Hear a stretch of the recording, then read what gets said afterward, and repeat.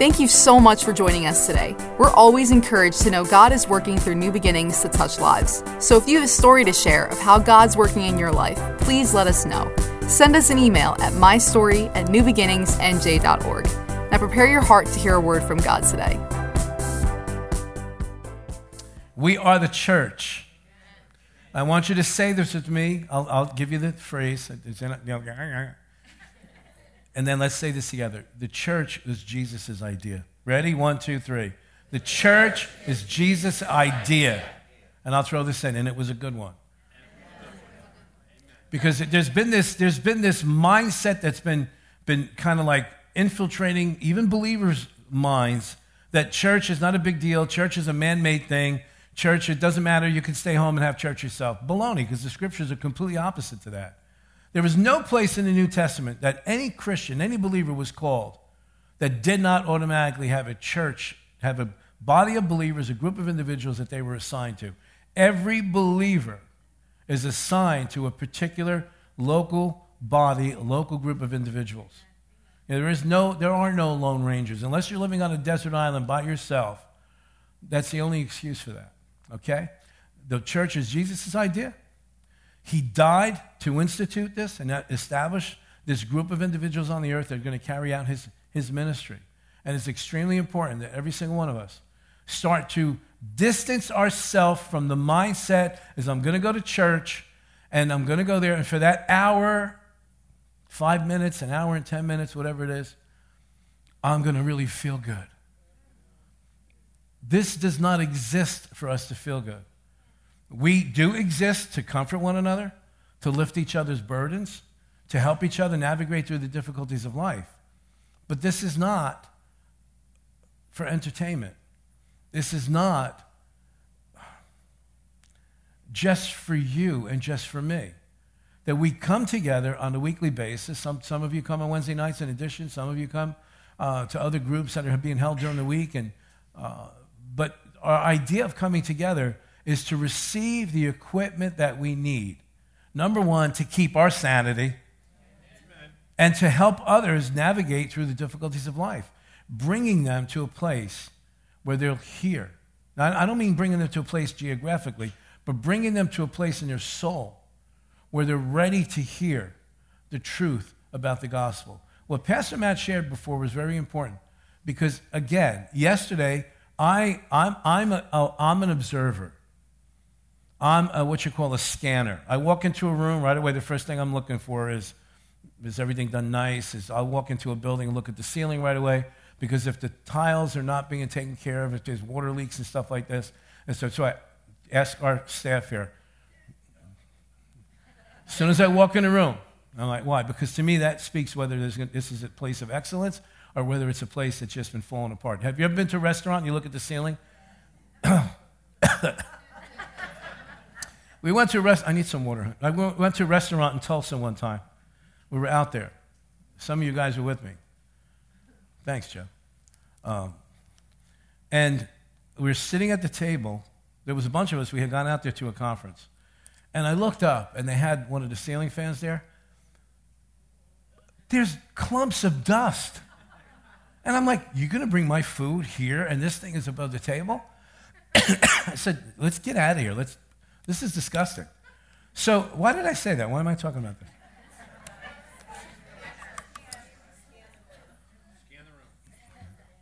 Okay, thank you. Yeah.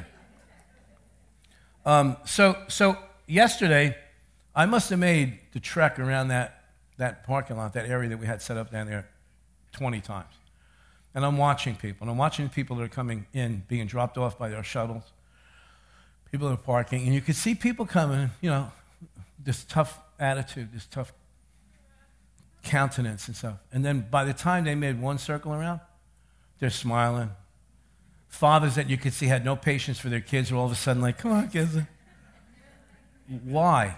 The church, listen to me. The church, which is you and which is me, not this building. The church, one of our main goals is to get people to realize we don't hate you. God doesn't hate you. We're not judging you. We were worse than you were, okay? And to make people feel at ease, not so that they can like us, so that they will not be antagonistic to the message of the gospel.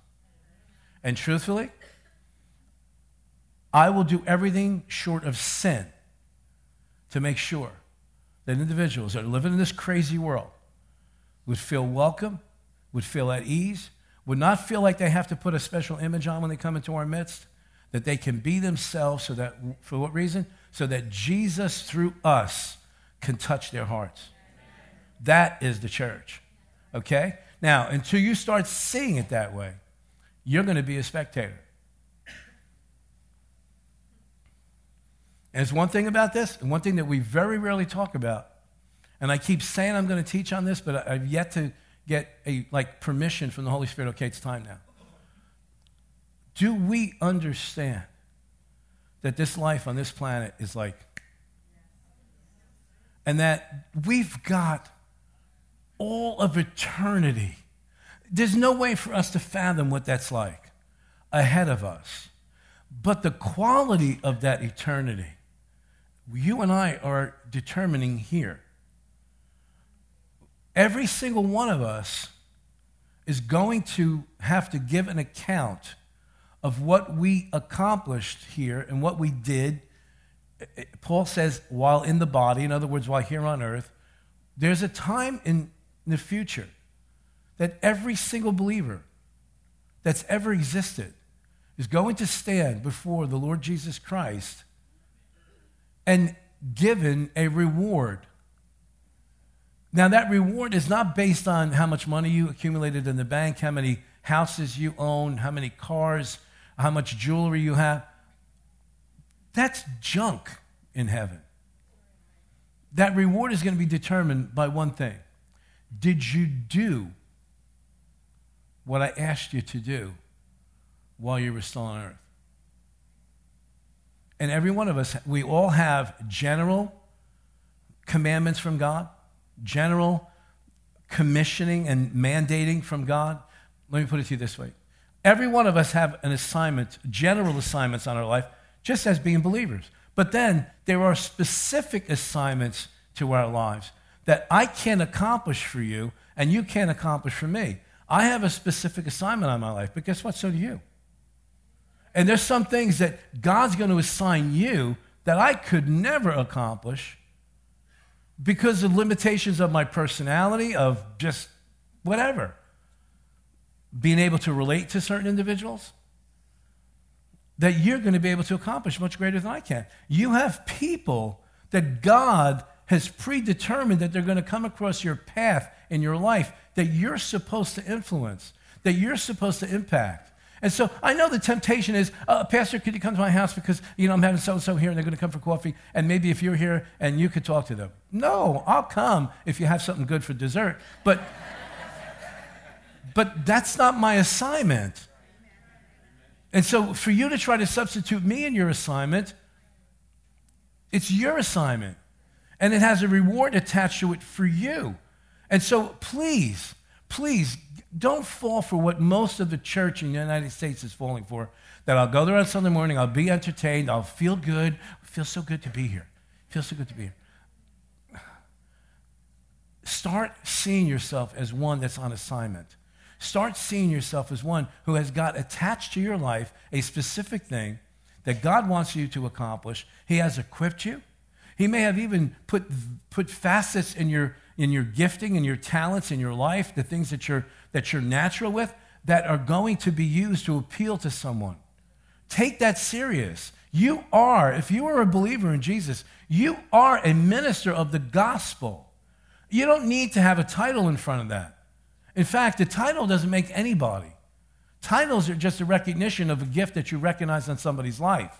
And so in order to distinguish them, I almost said extinguish, in order to distinguish them from that they're in leadership, you attach a title.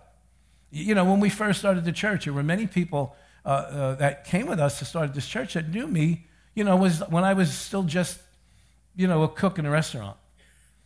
And so they would say to me, well, what do you want us to call you now? And I'd say, honestly, call me whatever you want. I don't really care.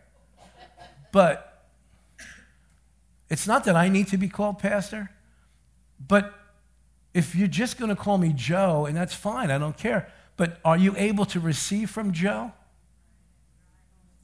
Maybe you're not. Maybe you're able more to receive from Pastor Joe.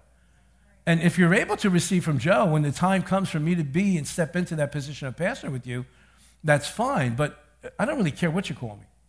Just call me, you know?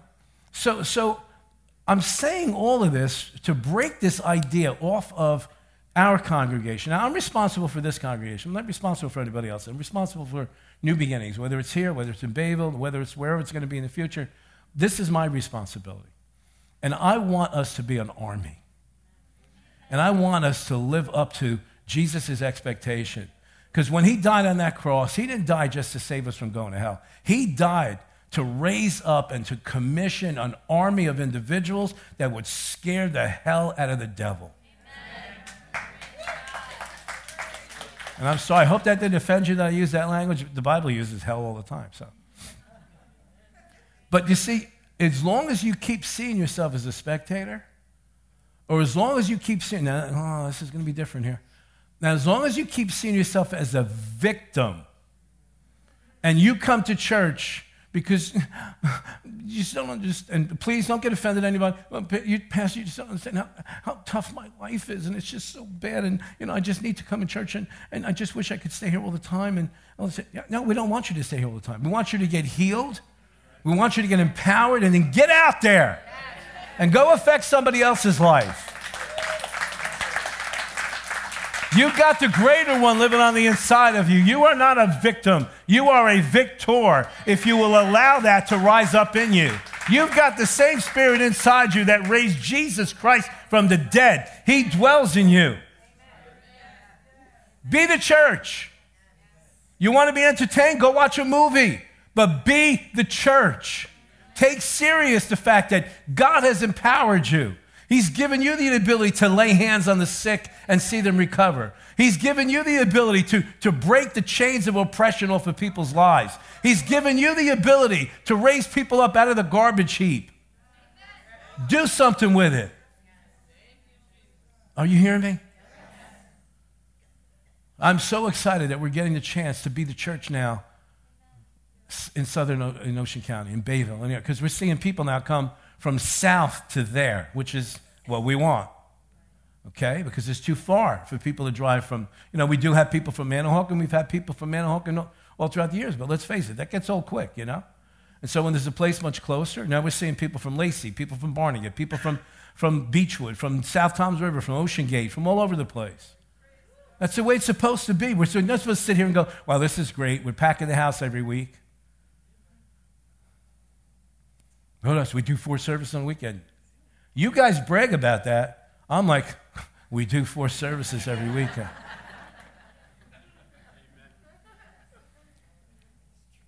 So let me jump into part 3.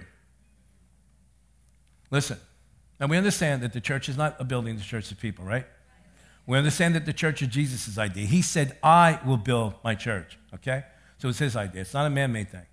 We understand that church, the experience is this, listen to me, because a lot of people don't understand this too. Church is supposed to be a supernatural event that takes place whenever 2 or 3 are gathered together in his name. He said that. Wherever 2 or 3 gather in my name, I'll be there. You think it's different when Jesus shows up? I used this illustration a few weeks ago. Let me ask you this question. On Easter Sunday, Resurrection Sunday afternoon, when the disciples were scared to death, they're paralyzed with fear. They're huddled in one little house. They've got the windows closed, doors closed for fear. And then Jesus appears. Let me ask you a question. If you were there, you think the atmosphere would have changed when Jesus showed up? What do you think happened to all the fear? Gone. You say, well, that's because Jesus was there. But he said to us, wherever 2 or 3 of you gather together. He didn't say there was an expiration date on that. He didn't say until the year 232. No, he said from that point forward, wherever 2 or 3 are gathered together in my name, I'm there in the midst. That's why when you come here, you leave and you go, I just feel something in that room. I just wish I could stay here. I just wish I could camp out. What do you think you're experiencing? I've told this story throughout the years. When we first obtained this property, not when we bought it, when we were just renting it. And again, many of you, some of you were here then. The sanctuary was up to where that wall is right there, like right here. That was the sanctuary. So I'd be standing over here ministering. And the most ice-cold folded chairs that you could imagine in history. I would watch people when they'd sit on them and go, ooh. But that was the best we had back then, okay? Now, we were going to carpet the place because we had come in, and this started out as a youth, this was our youth facility, okay? We had church and schools, but we had a full-time youth facility here because we believe in the young people, okay? Right? And many of them are serving here and serving in churches now. Now, so the guy who's going to install the carpet, our offices were next door where they are now. We let him in and just do your work. He comes over halfway through, staggering up the steps. And he comes into the main office up there and he goes, there's something in that room. And he's slurring his words like he's talking like a drunk. And we're laughing. And he's sitting there going, there's something in that room. I said, yeah, I know. It's because we spend a lot of time in that room praying, and we spend a lot of time in that room worshiping God. And what you're experiencing is the residue. It's not that there's something special about the room. The residue of all the praise and all the worship. Remember Jesus said, if I tell them to shut up, the rocks themselves are going to cry out? This poor guy didn't know what hit him. It's real. Why am I saying this? Because sometimes a person will come to one of our services or any church that kind of believes what the Bible says, and they'll say, it just feels, I don't know, it's weird. Of course it's weird. If you experience the same atmosphere here that you're experiencing on your job, something's wrong. The atmosphere is the same here as when you go to the movie theater, something's wrong. If the atmosphere here is the same as when you're home fighting and killing each other, something's wrong. It's supposed to be different. Well, I don't know if I like this healing thing. Would you rather people came here and got sick? Would you rather somebody left the church service worse than when they came? Because I can direct you to some places. I know what that's like to go to church and feel worse than when you got there. Okay? It's supposed to be supernatural. It's supposed to be different.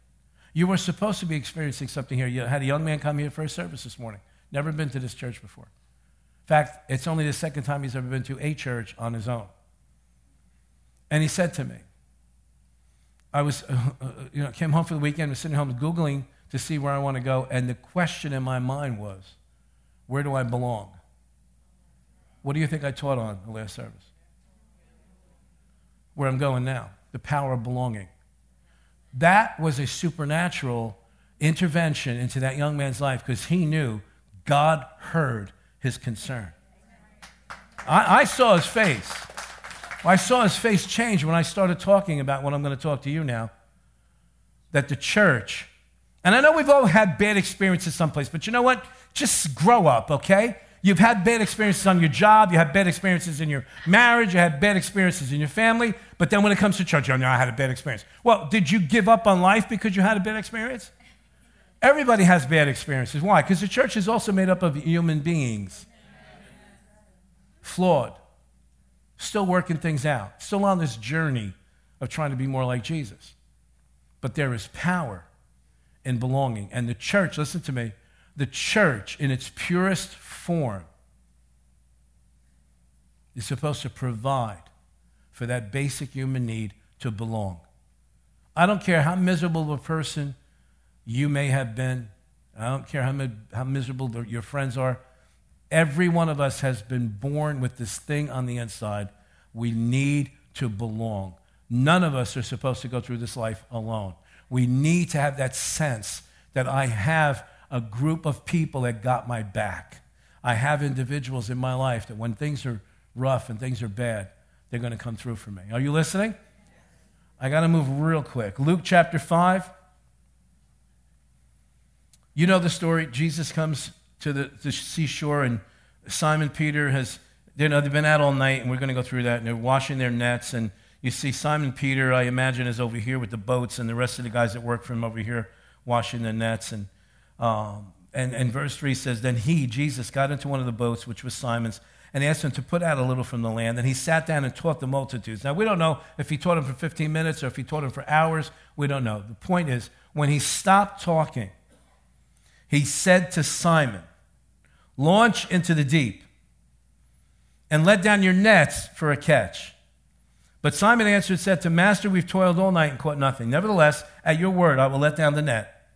And when they had done this, they caught a great number of fish, and their net was breaking. So they signaled to their partners and to the other boat to come and help them. And they came and filled both boats so that they began to sink. When Simon Peter saw what? That the nets were so full. It affected something on the inside. He fell down at Jesus' knees, saying, depart from me, for I am a sinful man, O Lord. For he and all who were with him were astonished at the catch of fish which they had taken. And so also were James and John, the sons of Zebedee, who were partners with Simon. And Jesus said to Simon, do not be afraid. From now on you will catch men. So when they had brought their boats to land, they forsook all and followed him. Now listen, I've been a self-employed businessman almost all of my life. There been very short periods of time throughout those years that I worked for someone else. I usually worked for myself.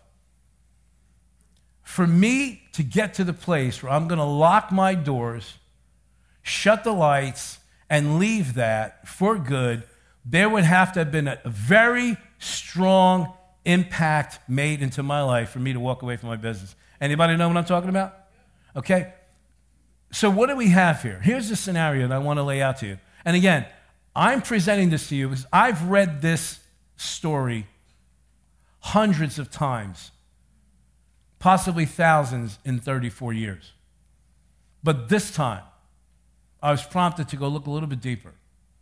And there's a danger when you're used to reading something and reading something and reading something, you think you know it all. But man, what I found out about this in the original language blew my mind. When Jesus said in verse 4 to Simon, launch out, in Greek, it's a singular term only meant for him. Then he said, and throw out your nets. That was plural. That was meant for his partners and his employees. So when I read that, all of a sudden I'm in the story and I'm saying, oh, this is what happened that day. Jesus comes on the scene. And did you ever walk into a very tense situation? Did you ever walk into somebody's house and you know, oh man, they've been fighting for hours in here? You know what I'm talking about? Did you ever walk into somebody, how you doing? Good. You don't have to be a psychologist to understand and realize, oh man, something's about to go down here. Now put yourself in this position. Jesus walks up on the shore. Simon's over here. The rest of his people are washing their nets. You could probably see on Simon's face, he is mad. Been killing himself all night. He's the first words that come out of his mouth. We worked all night. We've been busting our backs all night and caught nothing. Jesus says, launch your boat out. He gets out there, he preaches. And I can't tell you for sure, we'll find out when we get into eternity, but I'll guarantee you, he started teaching about forgiveness, reconciliation, all this other kind of stuff. Why? He's done talking, and then he says, he directs to Peter. Why? Because Peter's the head guy there. Simon, launch out your boats for a catch. Guys, cast out your nets. What did he do? The reconciler showed up on the scene and brought all the parties together and brought back to them their sense of belonging to one another. They go, they obey, because at this point, having listened to Jesus and whatever he taught, had to soften their hearts. And so now they're willing. He confirms their obedience with this biggest catch that they ever had. And the tension just went totally, he's brought them together. He gave them back the original sense of belonging they had when they first became a team. And then he gives them fresh vision and fresh purpose. Church, that's everything that's supposed to happen when we come together. In 21 years of pastoring, I have seen, not once or twice, someone will come in, a newcomer, somebody who's never been here before. And all of a sudden, I'll get the backstory later, that they knew somebody that was also in the church, possibly in that same service, who they haven't talked to for years. Mad at each other, angry, maybe had business partnership that went bad. And by the end of the service, they're hugging each other, crying. I love you.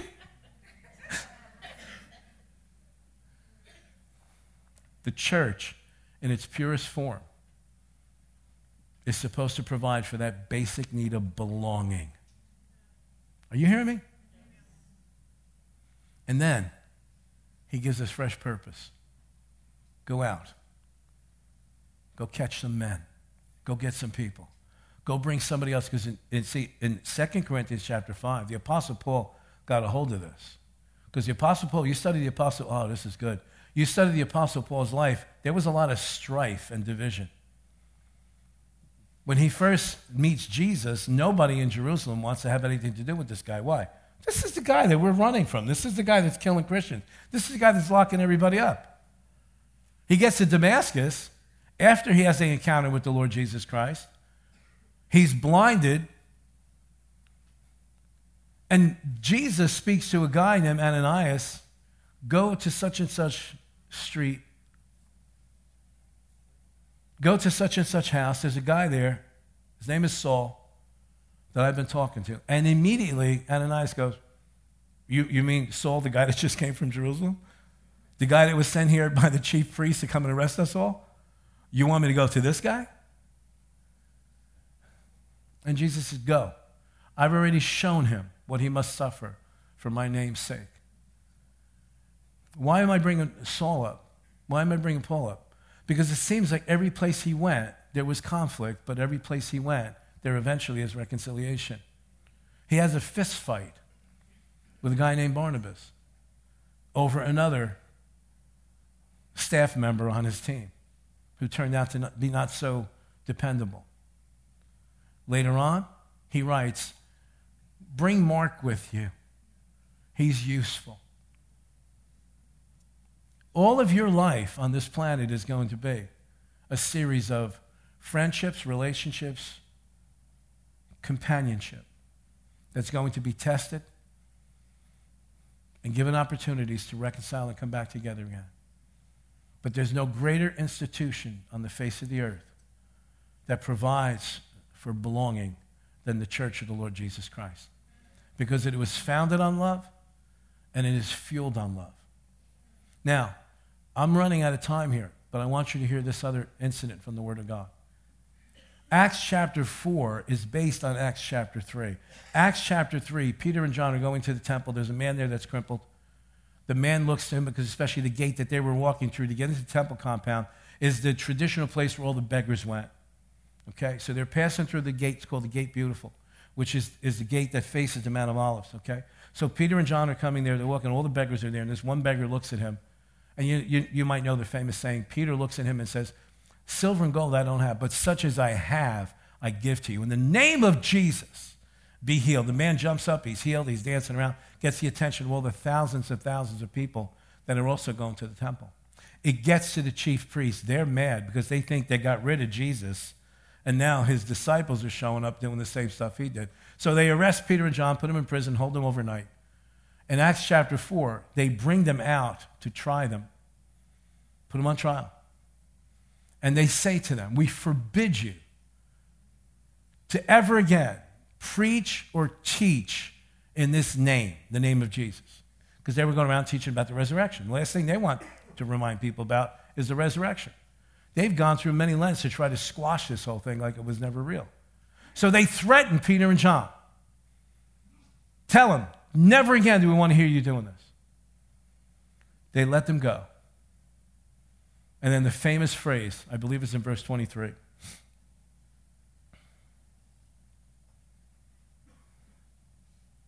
Yep. Verse 23. And being let go, they went to their own companions and reported all that the chief priests and the elders had said to them. Where did they go? Where did they go? To their own companions. They just come out of a very serious situation. Why? The same people that had condemned Jesus to crucifixion are the ones that are trying them. Caiaphas is there, the high priest. All the people that just a few months before, possibly just 5 weeks before, that had condemned Jesus to the cross, to the crucifixion, they're now having to stand in front of and say, and their response to them was this: you judge for yourself if we should listen to you or if we should listen to God. That took boldness. Boldness. This is the same Peter who just 5 weeks before denied he even knew who Jesus was. But he's standing up in boldness. Why? Because he knew there was a group of people in the city that believed like him, friends with him, had grown up in the faith with him, that he knew these people will have my back. And that gave them boldness. Listen to me, let me ask you this question, because we're wrapping this up right now. Do you have your own companions? Or do you come to church, you sit here, hello, hello. You might stop in the lobby for a free cookie or a cup of coffee or a glass of water. And then you're going to get in your car and you're going to go home. And don't take this the wrong way. Maybe we'll see you next weekend. Or maybe we'll see you 3 weeks from now, 4 weeks from now. Or maybe when the next crisis shows. No, don't take that the wrong way. I'm here to try to break some things off of us that we live life differently. That is not enough time for you to build any kind of relationships. And you're sitting here right now. You're here. We know you might even know your name, know your face. But you don't build relationships sitting in here. You build relationships outside of this room. You build relationships. Listen to me. Number one way to build a relationship, number one way for you to establish your own companions, that when you're in trouble and your back is up against the wall, you know who to go to. Number one way is by serving together. When you serve together on a team, you really get to know each other. You get to know people's weaknesses. You get to know their strengths. You get to know who they are. You get to know their backstory. You get to know about their families, whether they have no family. You get to know about their life. And that's what it takes to build companionship. Let me ask you this question.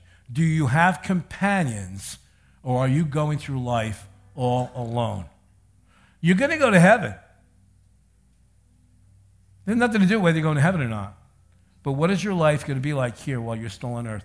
Do you have your own companions that when the doctor calls you up after you went for tests and says, you better get back in this office right now, we see something? You've got people that you could call and go, listen, I don't want my mind to go crazy here. Just please keep me in prayer. This is what the doctor just called. Do you have companions that on Friday when your boss comes up to you and says, I got to close the place down. I'm sorry. You're out of a job. Do you have companions that you can go to? Do you have companions when all of a sudden you find out that person that you've been sharing the bed with is also sharing the bed with somebody else? Do you have companions that are going to help you navigate through that crisis? Or are you going through life on your own? The church is a place where we gather strength from one another. Amen? They ask you this question. Are you going through life alone? Or do you have companions? Thank you so much for joining us today. We're always encouraged to know God is working through new beginnings to touch lives. So if you have a story to share of how God's working in your life, please let us know. Send us an email at mystory@newbeginningsnj.org. Now prepare your heart to hear a word from God today.